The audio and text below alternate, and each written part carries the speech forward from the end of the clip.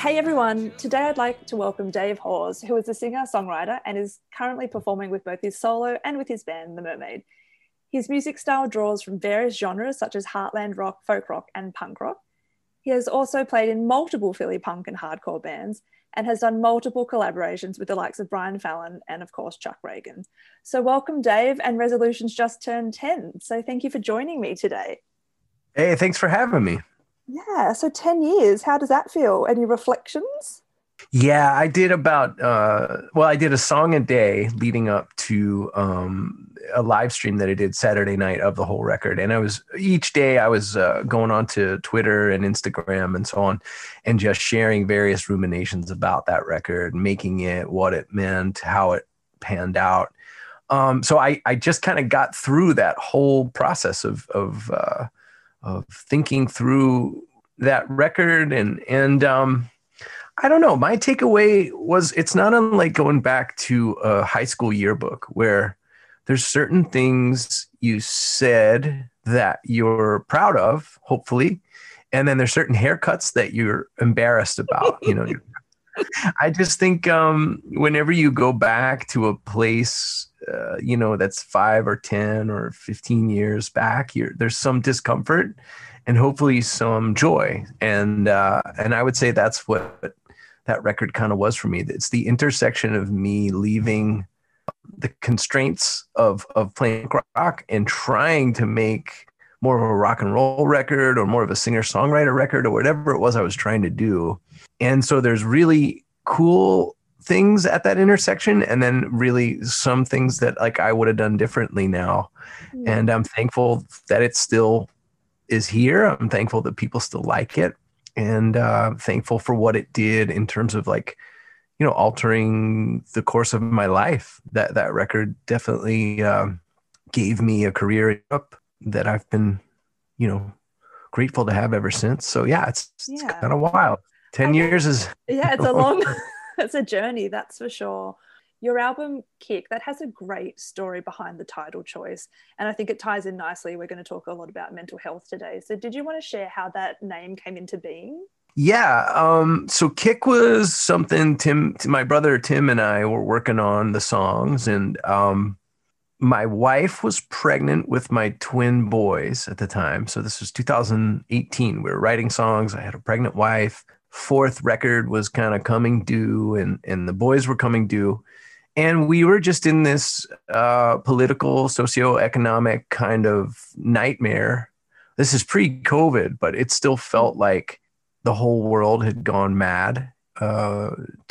Trump was the president. And, as we were writing the lyrics, I asked Tim, and I don't remember what the specifics were, but I said, what do you do when you feel like you're drowning?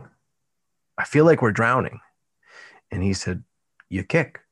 And I thought, oh, right. That's what you do. And in other words, you don't necessarily know by kicking if you'll ever even reach the shore or even the surface of the water, but you're going to fight like hell to keep your head up over that line. And it just suddenly clicked into focus what it is we were trying to say throughout the various songs. And it just sort of became this defiant kind of rallying cry for the album. And also INXS had a record called Kick, which is pretty great. They certainly did. Yeah, a bit of Australian reference there.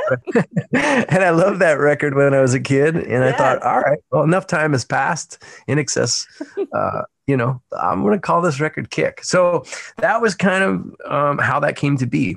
And it doesn't sugarcoat anything for sure. I mean, the topics covered in that are all types of light and dark. And I just wondered, do you keep it in mind when you're writing and creating music? Do you want to keep a balance of light and dark in your lyrics? Is that something that you're conscious of when you're creating? It's something I'm conscious of when we're editing. And it's something I'm conscious of when it's time to pick the songs that you are going to decide to play for an extended period of time. In other words, there's some songs that just don't ever make it to the album, or whatever, they're left behind, and some of that is because we've already covered that topic, or we got too dark, or it's too bouncy and light, or so yeah, it's something I more think about when presenting a collection of work, i.e. an album. But I guess I try not to edit the initial spark. And even if that initial spark is really dark, and potentially almost sometimes irresponsible feels, it's still part of the creative process. And it's something that I'm trying to get out in onto paper or into a chord structure or whatever. So I try not to mess with that too much initially, but I might edit it later. Like Bearing Down, I felt like in particular needed a turn. I had the top half of that song and it didn't feel like it was going anywhere. It felt like it was honest and true, but it didn't feel like it was going anywhere good. And so it took a little while for Tim and I to wrench the final verse into place to where it felt like honest and responsible, because my little nieces and nephews listen to this music, and now my kids will probably hear it. And there's a lot of people that have come to the songs for comfort, and I don't want to leave people hopeless. I don't really believe it is hopeless. So it would be, that's what I mean by irresponsible. It's not necessarily that I'm like some Svengali or something. It's more just, I don't think the world's hopeless. So I don't want to put that out as a thought. I feel like it's hopeless sometimes, but I don't think it is. And I think that's important to express. I had a giggle because I think I've read in one of your many interviews that you, like me, are a big fan of the Downward Spiral by Nine Inch Nails, and they're a huge band for me, like growing up, and that was probably my own medication during my teenage years. But it's really funny now, as my mental health has got better, I can't really listen to certain albums. Do you know what I mean? Like they're too heavy for me. And I love Nine Inch Nails, but I went through a phase where I just couldn't listen to them anymore. Are there any albums that you have like that helped you get through a period of time, perhaps, but you, on reflection, they're just like, wow, that takes you to a dark or an emotionally deep place that it's just, sometimes it's too heavy? It's a lot of the music from that era, because I was a teenager then. It's the Downward Spiral will be the biggest one for me. I think it's a masterpiece. Yeah, and it's absolutely. hard for me to listen to it. In fact, I don't put it on and listen to the whole thing anymore. I'll hear it, obviously, but I would say Nirvana's that way for me a lot, especially not the record, the big hit record, not Nevermind as much, but a lot of the other stuff feels maybe too heavy. There's parts of Frightened Rabbit's catalog that are hard for me to listen to. I mean, Scott was a friend of mine, and most of what they put out I can still hear, especially Pedestrian Verse. I think that's like an evergreen album. It's a perfect album to me. But there are definitely songs I have trouble hearing and don't want to dwell there. I don't know if that's just part of getting older or I don't know. I guess maybe it's probably more what you're describing, where you're like, your mental health has improved and I kind of know what's good for me and what's not. And I think I'm so sensitive to music and so sensitive to what's going on. That's such a tool to take us to different emotional states, isn't it? So I guess for me, if I'm feeling particularly down, I know that if I put on something like The Cure, I mean, I love The Cure, but there are certain songs that will take me into that place where I will feel grief and I will be able to express. But I think now I'm trying to get more in a grip of the balance of like, do I really want to put myself into that emotional state? Like, right. I need to make a conscious decision sometimes of not just to like keep the Downward Spiral on repeat, for example. Like when I think you need to be mindful of your own mental health so that you don't make it worse, in a sense. Yeah, there's very little angry music that I still go back to. I just don't even care for it as much. And I spend a lot of time playing hardcore and working for hardcore bands and listening to hardcore. And I couldn't care less. Like if somebody, I have friends that I count on over the years for being able to point me to the good hardcore records. I don't even ask them anymore. I just don't care. I wish I did, but anger, I think it's really kind of hard to reckon with energy, especially from kind of like suburban white guys. I'm kind of like, what are you so angry about? I don't know. But so I'd say like that's almost the whole genre that I'll listen to Rage Against the Machine. That's one that I can get hype on. most of the hardcore that I listened to in high school and stuff, like I don't listen to any of that stuff anymore. I'm trying to think of any other. The Cure I put on, they're evergreen to me. I can always listen to The Cure. He's a perfect songwriter. And sure, there's a tinge of blue to a lot of it, but I just think of him as like more of a pop songwriter and just a perfect songwriter. So I love The Cure. I could always put it on. They're probably one of the best bands I've ever seen live. So they are amazing. Oh, amazing. Yeah, them, that stuff that does have a tinge of dark, I'll still go to it. But I think it's a hopelessness thing. Like hopelessness to me is I'm just like less apt to interface with it. It's just interesting talking to different artists and musicians and anyone who creates. I feel too, as a writer, I get a lot of inspiration from the darker side of life, but I too just don't want to be putting that out there all the time, because once it's cathartic and it's served its purpose, I'm trying to leave a different mark, I guess, on the world, like a different imprint. Yeah, totally. I mean, in the end, I don't know. I mean, it's hard because the creative part of it is different than the listening part. But the older I get, the more I would rather listen to Stevie Wonder than most things. It's just joy. Yeah, much more than Tool. Exactly. Oh no, I love Tool. I love Tool too, but I also kind of have started to embrace just the phases of life. That I don't have as much interest in certain things. I like to go back and listen to some things from my youth, especially. It's exciting, but I don't necessarily stay there. I'll probably play a lot of this stuff for my kids as they develop. But yeah, it's cool to kind of just, go let your heart take you to new things. I think that's good.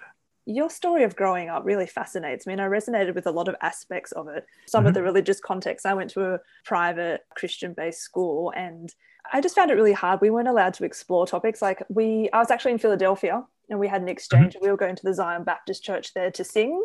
Oh, wow. And it was when Antichrist Superstar by Marilyn Manson came out, and I had a brand new Discman, and I was playing it, and it got confiscated just for listening to it. I found it really frustrating that we weren't able to explore or just discuss those topics. And I find now that in my creative process, I still feel like I censor myself and self-edit a bit, because I feel like my upbringing made me feel a little bit watched or observed. I guess I reflect on that time and think, wow, I was treated quite appallingly for liking Nine Inch Nails, Marilyn Manson, Typo Negative, Cradle of Filth, insert other heavy metal band here, and all types of assumptions were put on me. I wasn't satanic, I wasn't doing anything, I was just a young teenage girl trying to find her way in the world. And I wondered how your upbringing and your relationship with religion, how did that impact you now as a musician? Yeah, I mean, I kind of figured out something was wrong pretty early, as an early teen, because all the things I was getting told not to do seemed like the most fun. And I was like, this is not making sense. Like, you're trying to say that sex, drugs, and rock and roll, are to be avoided. And those are the three things I want to do. So I don't know if I can trust everybody around here. Also, they had all done it already. They were people from the 60s who had, done their thing, and then become adults and found Jesus or whatever, and then start these schools and things. So I just was like, wait, you guys were 14 and 17 once too. So that was peculiar. But I honestly, the thing with me, and I guess the way I've squared it away more so as an older guy now is, I just think that I have gone through most of my life looking around at the conclusions that we've drawn as a society. So I mean that in the macro sense, like, the whole society we're living in now, including, all of our country and the world and so on. And then also down to the specifics of the local societies that I was in, Christian school. And most of the time, my takeaway is, really? This is what we came up with? Is this really what we're doing? Capitalism with no regard for the poor? This seems insane. Or, and then, so that's one thing. And then in high school, it was, really? You guys really think that we're going to not have sex with one another, or we're really not going to be into Danzig? Really? You guys Yeah, are come on. crazy. Like, this stuff is so cool. Why would you think that it's any different for us to want to listen to Aerosmith than it was for you guys to listen to Crosby, Stills, and Nash or the Beatles? I just could, and I just think that way still to this day. I go like, I look around at this COVID response and I'm like, really? This is what we came up with? This is the best we could do because this sucks. And so, for me, that having that mentality is interesting when you're a teenager and a young person, young 20s or whatever, but it's hard. It gets tiresome when you're this old to still be thinking that way. But I still think that way. I still think like, this is crazy. What we're going to scorch the whole earth because we want more stuff. Yeah. So I just feel like it's a perpetual state of confusion and frustration that I've kind of come to interface with over the course of my life. And, I talk about this with my therapist and thankfully he's a similarly minded guy. Like he's like, that's good. Like when we talk about, my kids attaching, the attachment of children to their parents. Yeah. He often talks about how modern society is not set up to facilitate that properly. And that's a good thing to hear from your therapist. And like, okay, good. So basically what you're saying is we've got this all kind of fucked up and we need to work harder as people to try to make sure our children are attaching properly. Yeah, exactly. I can't imagine. I mean, I'm not a parent at the moment. I have a lot of friends who are, and a lot of them are anxious. We have those discussions. Yeah. Like, how do you, like what's the best practice? And you can only do what you can do. And I always think, you do the best you can with what you're equipped with at the time, but we all want to do the right thing by everyone. Mm-hmm. That really presents a massive challenge at the moment. It does. In Yeah. this current climate. So I would say that that's been most of my takeaway, that it felt like a prison. It felt really hypocritical and all that. But I guess I'm far away enough from it now. And I sort of was proven right. In other words, sort of, like all the stuff I thought was cool when I was a teenager is now the stuff that is the most popular things in culture. I loved comic books and skateboarding and punk rock and tattoos or whatever the stuff I thought was cool then. It all came true. In other words, the movies that sell the most tickets are about superheroes. And everybody and their brother has a tattoo and, whatever, etc. So I do feel a little bit vindicated. I'm mostly saying that as a joke, but yeah, I know. I guess like it was tough though. If I go back to that headspace, it was really tough and it's hard to sort of make your own way without constantly feeling like you're the most bizarre person in the room. You're the person with all these screwy ideas. Yeah. I'd like to dive deeper into that because you, like a lot of us, we all struggle with various addictions. And I kind of wanted to talk about your journey to what seems now a more serene and tranquil state. But I once read this brilliant article, and I think I actually wrote it down in one of my journals from you because I was like, wow. And I took it to my therapist and was like, this is exactly what I'm feeling, where the angle was you were talking about the allure of oblivion, like just completely zoning out, tuning out from the world. And you said that you had this choice, whether you could choose to stay in oblivion or you could choose to get back into the real world. And I thought that was for me, that just really cemented how I was feeling at the time. Not that I ever did anything heavy with drugs, but I had other like eating issues and things, and anything like that is serving the same purpose of and in some ways more addictive. My wife treats eating disorder patients and has in her past, and it's one of the hardest illnesses to get over. So I have a real pretty good sense for that, Yeah, and I think, and because, and I don't drink, but I had other issues, and because they weren't like the hard drugs, I found it easier to hide or rationalize those addictions. Totally. And they sometimes flare up. I have to keep a pretty tight eye on it. I mean, that was mostly my teens and early 20s. I'm nearly 40 now. But I just wondered if you could talk a little bit about that, because it's like you're in between two worlds. When you're in that in-between zone of like you want to get better, but you still you feel the pull, I guess. The pull is so strong back into that land of oblivion. Yeah. Well, I think that part of that for me was it's something I knew I could control. And otherwise, it's hard to feel like you're in control of anything, in the crazy world that we live in. It seems out of control. It seems like so little of what you do matters. And so in this warped way, if you can control, pretty immediately how you feel, and you sort of are flirting with oblivion, which ultimately means like nothing, which would be like, death or something, that you're at least the one holding the keys to that car. Now, I mean, the irony of it is you're totally out of control, that you're actually a slave to this. Yeah. In my case, yeah, you're right. You're not living your life. Your life's being affected by how much lying on this drug, whether it's alcohol or booze, or how sick you are with mental illness, in the case of some other things. So it is ironic, but in that moment you think that you have control. And I think like that's what maybe was appealing to me. I'm not exactly sure. I need to probably unpack it more in therapy, but it's the oblivion part of it was attractive to me. And now it's as far off my radar as it's ever been, because I guess for a host of reasons, but mostly for me, it's because I want to see what happens with my kids. I want to see how they turn out. So oblivion seems just totally not interesting to me, when I could think like, well, what if they learn to tango? I don't know. Yeah. So I don't know. It's it's hard to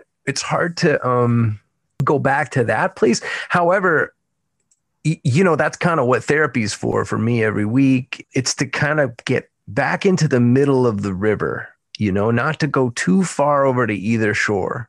Yeah, it's that intricate dance, or that balancing act of maintaining alignment.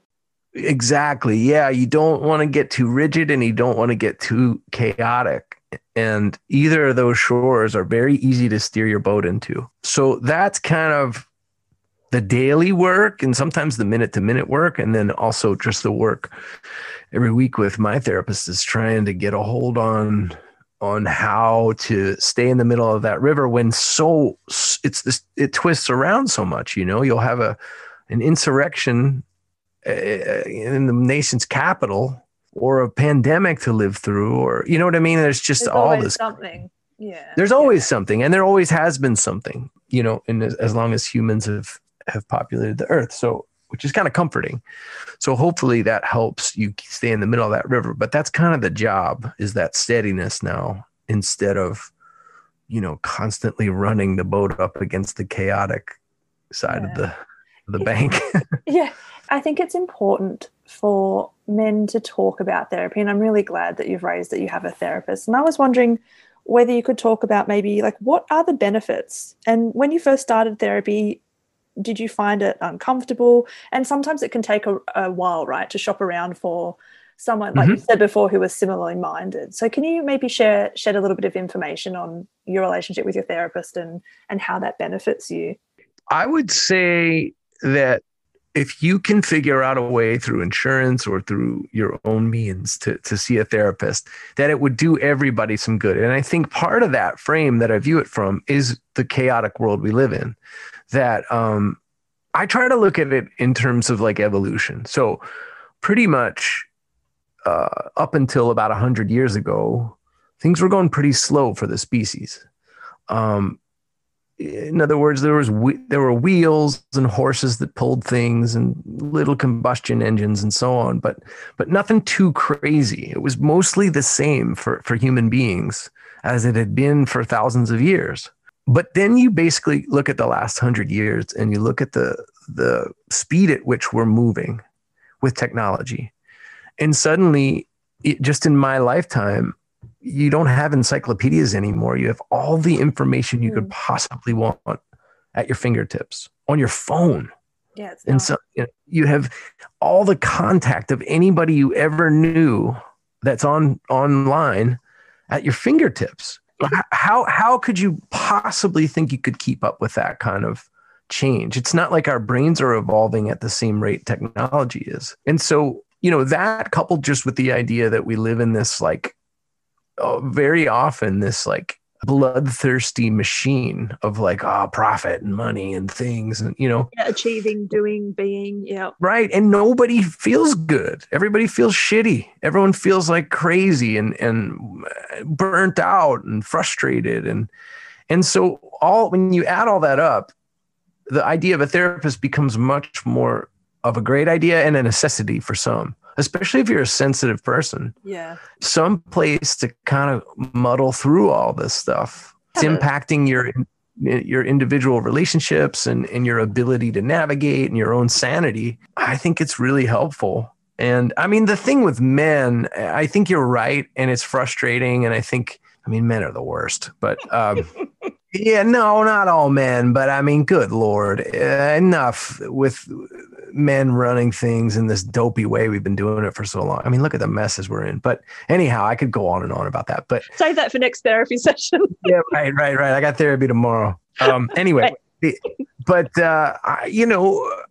it's been super helpful. I would recommend it to anyone. It does take a little time to get comfortable. The other thing is it's not advice and it's not answers, is it? It's not not necessarily. I mean, you hopefully come to some answers on your own. You have to engage with the process, which I think is a part.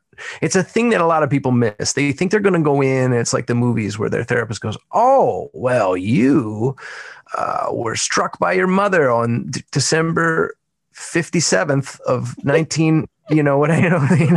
And December 57th. I mean, we're in a different world now altogether. Right. But you know what I mean? People think they have this really weird thing where they're like, okay, well, the therapist is going to solve it for me. Yeah, they're going to pinpoint the exact point of trauma which is responsible for X, Y, Z. Yeah. Yeah, and it's not that simple. They're not a plumber. They don't come in and go like, okay, the pipe's not leaking anymore. So in that sense, it's a little bit hard to sort of know your expectations for a therapist, like, and you have to be reasonable. I think it's good to set that out at the beginning if you can and go like, well, here's what I'd like to accomplish. And then hopefully the therapist has the good sense to be like, that's not what I do, or okay, I can help with that, etc. But I think that's an important part of it too. But yeah, it's been great for me and I would highly recommend it. And I would also, for anybody who's got like barriers of entry, like, oh, I don't want to go do that. That's for systems. I do find like there's a lot of resistance. Like there's this huge, like the want to do it, but then the physical act sort of just doesn't come into play.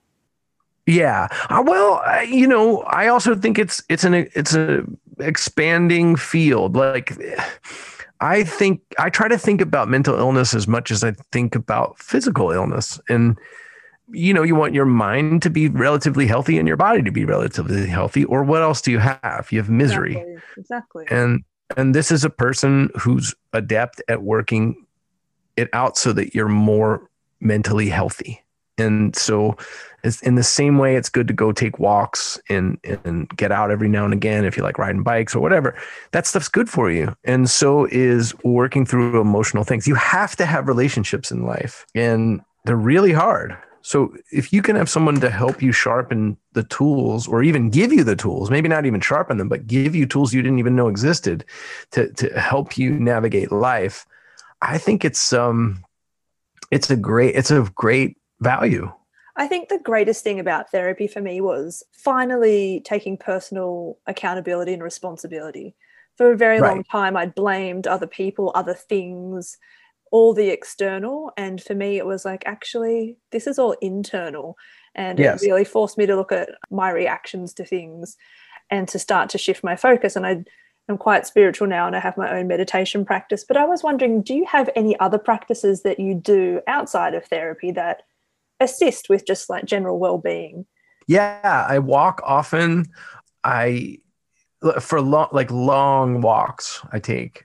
I mean, I spend a lot of time working on music, which is a really, it's like you're constantly working on a puzzle. You're constantly working from an emotional place, and you're constantly trying to infuse or sort of at least be aware of a magic kind of soulful spiritual element. So all those things do keep me more sane when I'm working on music.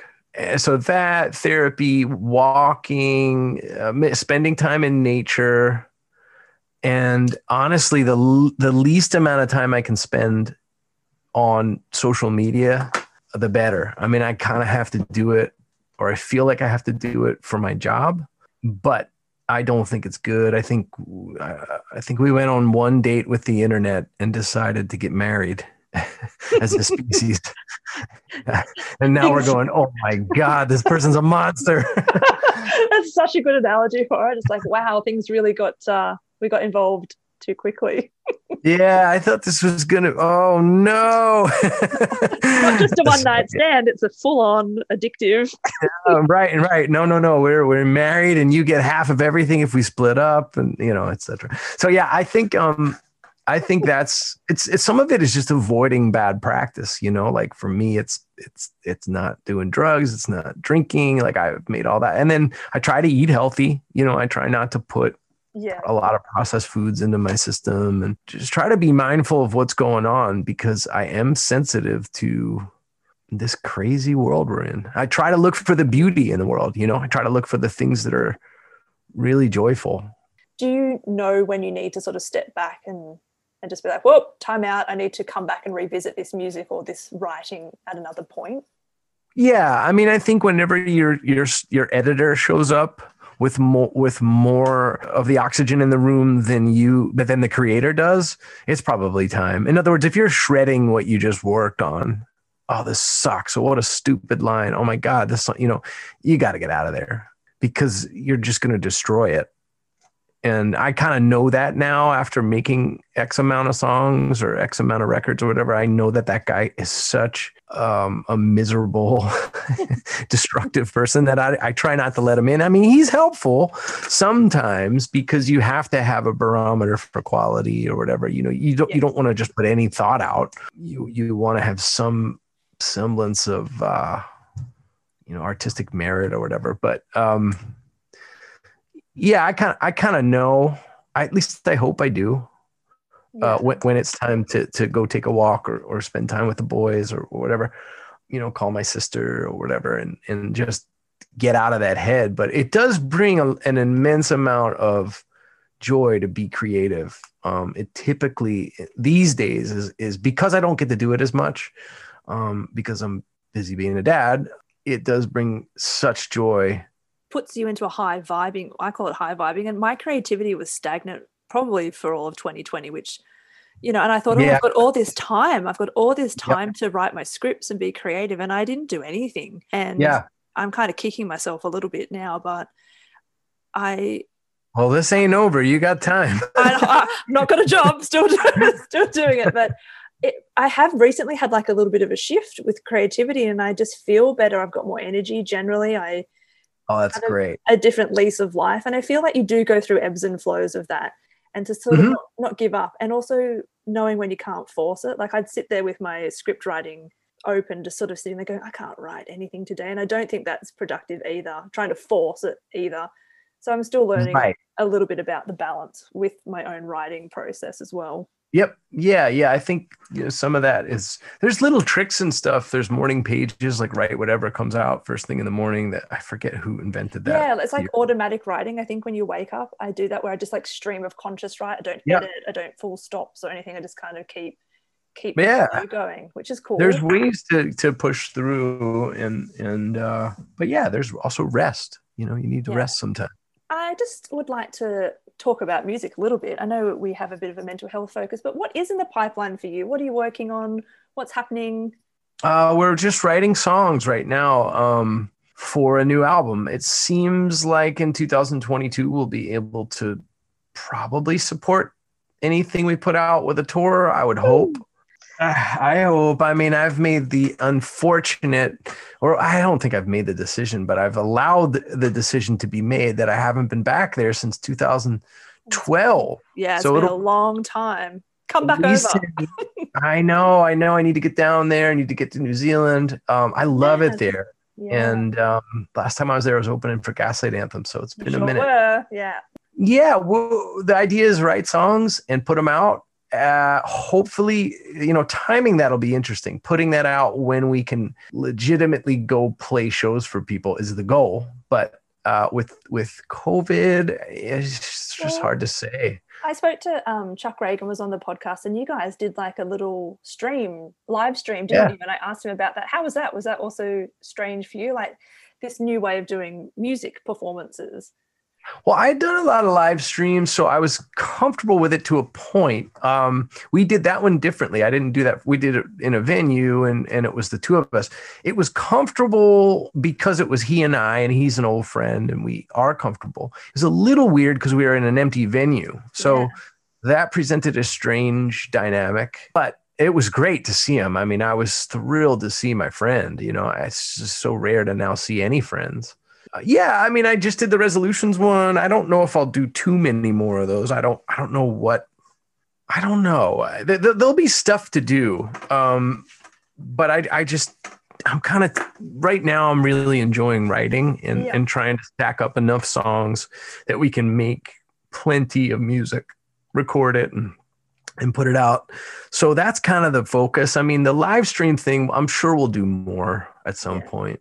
Because I don't think it's just going to be a green light turns on and everybody goes back to touring. I think it's going to be a hybrid of it would be better than nothing. And it also, at that point, there might be a hybrid where you're like playing a seated lower capacity show or something and streaming it to people who can't make it. There'll be some people who are safely able to come because they're vaccinated and some who aren't. So that'll be weird. I don't know. I'm just going to kind of, keep doing your thing. I'm not creating the sea. I'm just a little boat in it. So I'm kind of like, all right, well, we'll see whatever works for us once we know what we can do, Yeah, exactly. And just perhaps to round out the conversation, is there any advice that you would like to leave listeners who might be struggling with mental health during this time? I think for me, if you can make it your great ambition to try to get as mentally well as you can, I think it's not often thought of as like a goal, to try to be well. And I think if you sort of think of that as a responsibility and a goal and all that stuff, that your life can improve if you're actively, I guess what I mean by that is like seeking help, taking medication if you need to, seeing a therapist because it, that can help. Any of the things that you need, if you need to get sober, try to get sober, like do the thing that seems frightening and that seems like almost like an immovable object in your way. And then try to live your life because it's worth it. For me, those changes were so terrifying. And so and overwhelming too, right? And overwhelming. Yeah. I don't know how to find a damn therapist. I don't know how to get all those things. Yeah. But with each one, if you just do it a little bit at a time in little increments, little improvements come along. And I'm not saying this from any place of like, I know everything at all. I've been in much worse straits than I am now. I feel better and I have a steadier life. And a lot of that's because, trying to take mental health seriously. Yeah, I think and that's why I'm doing this. I think we have to talk about it so people can see like you can change, you can shift, you can change your own narrative, right? So that's what I mean.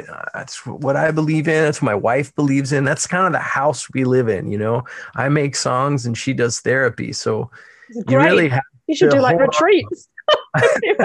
You really have to be hopeful to keep those two things in mind, that change is possible, that the world can get better if those are your two, if that's the way you're keeping the lights on in the house, Yeah, exactly. So, I just wanted to thank you so much for coming on and sharing some of those insights.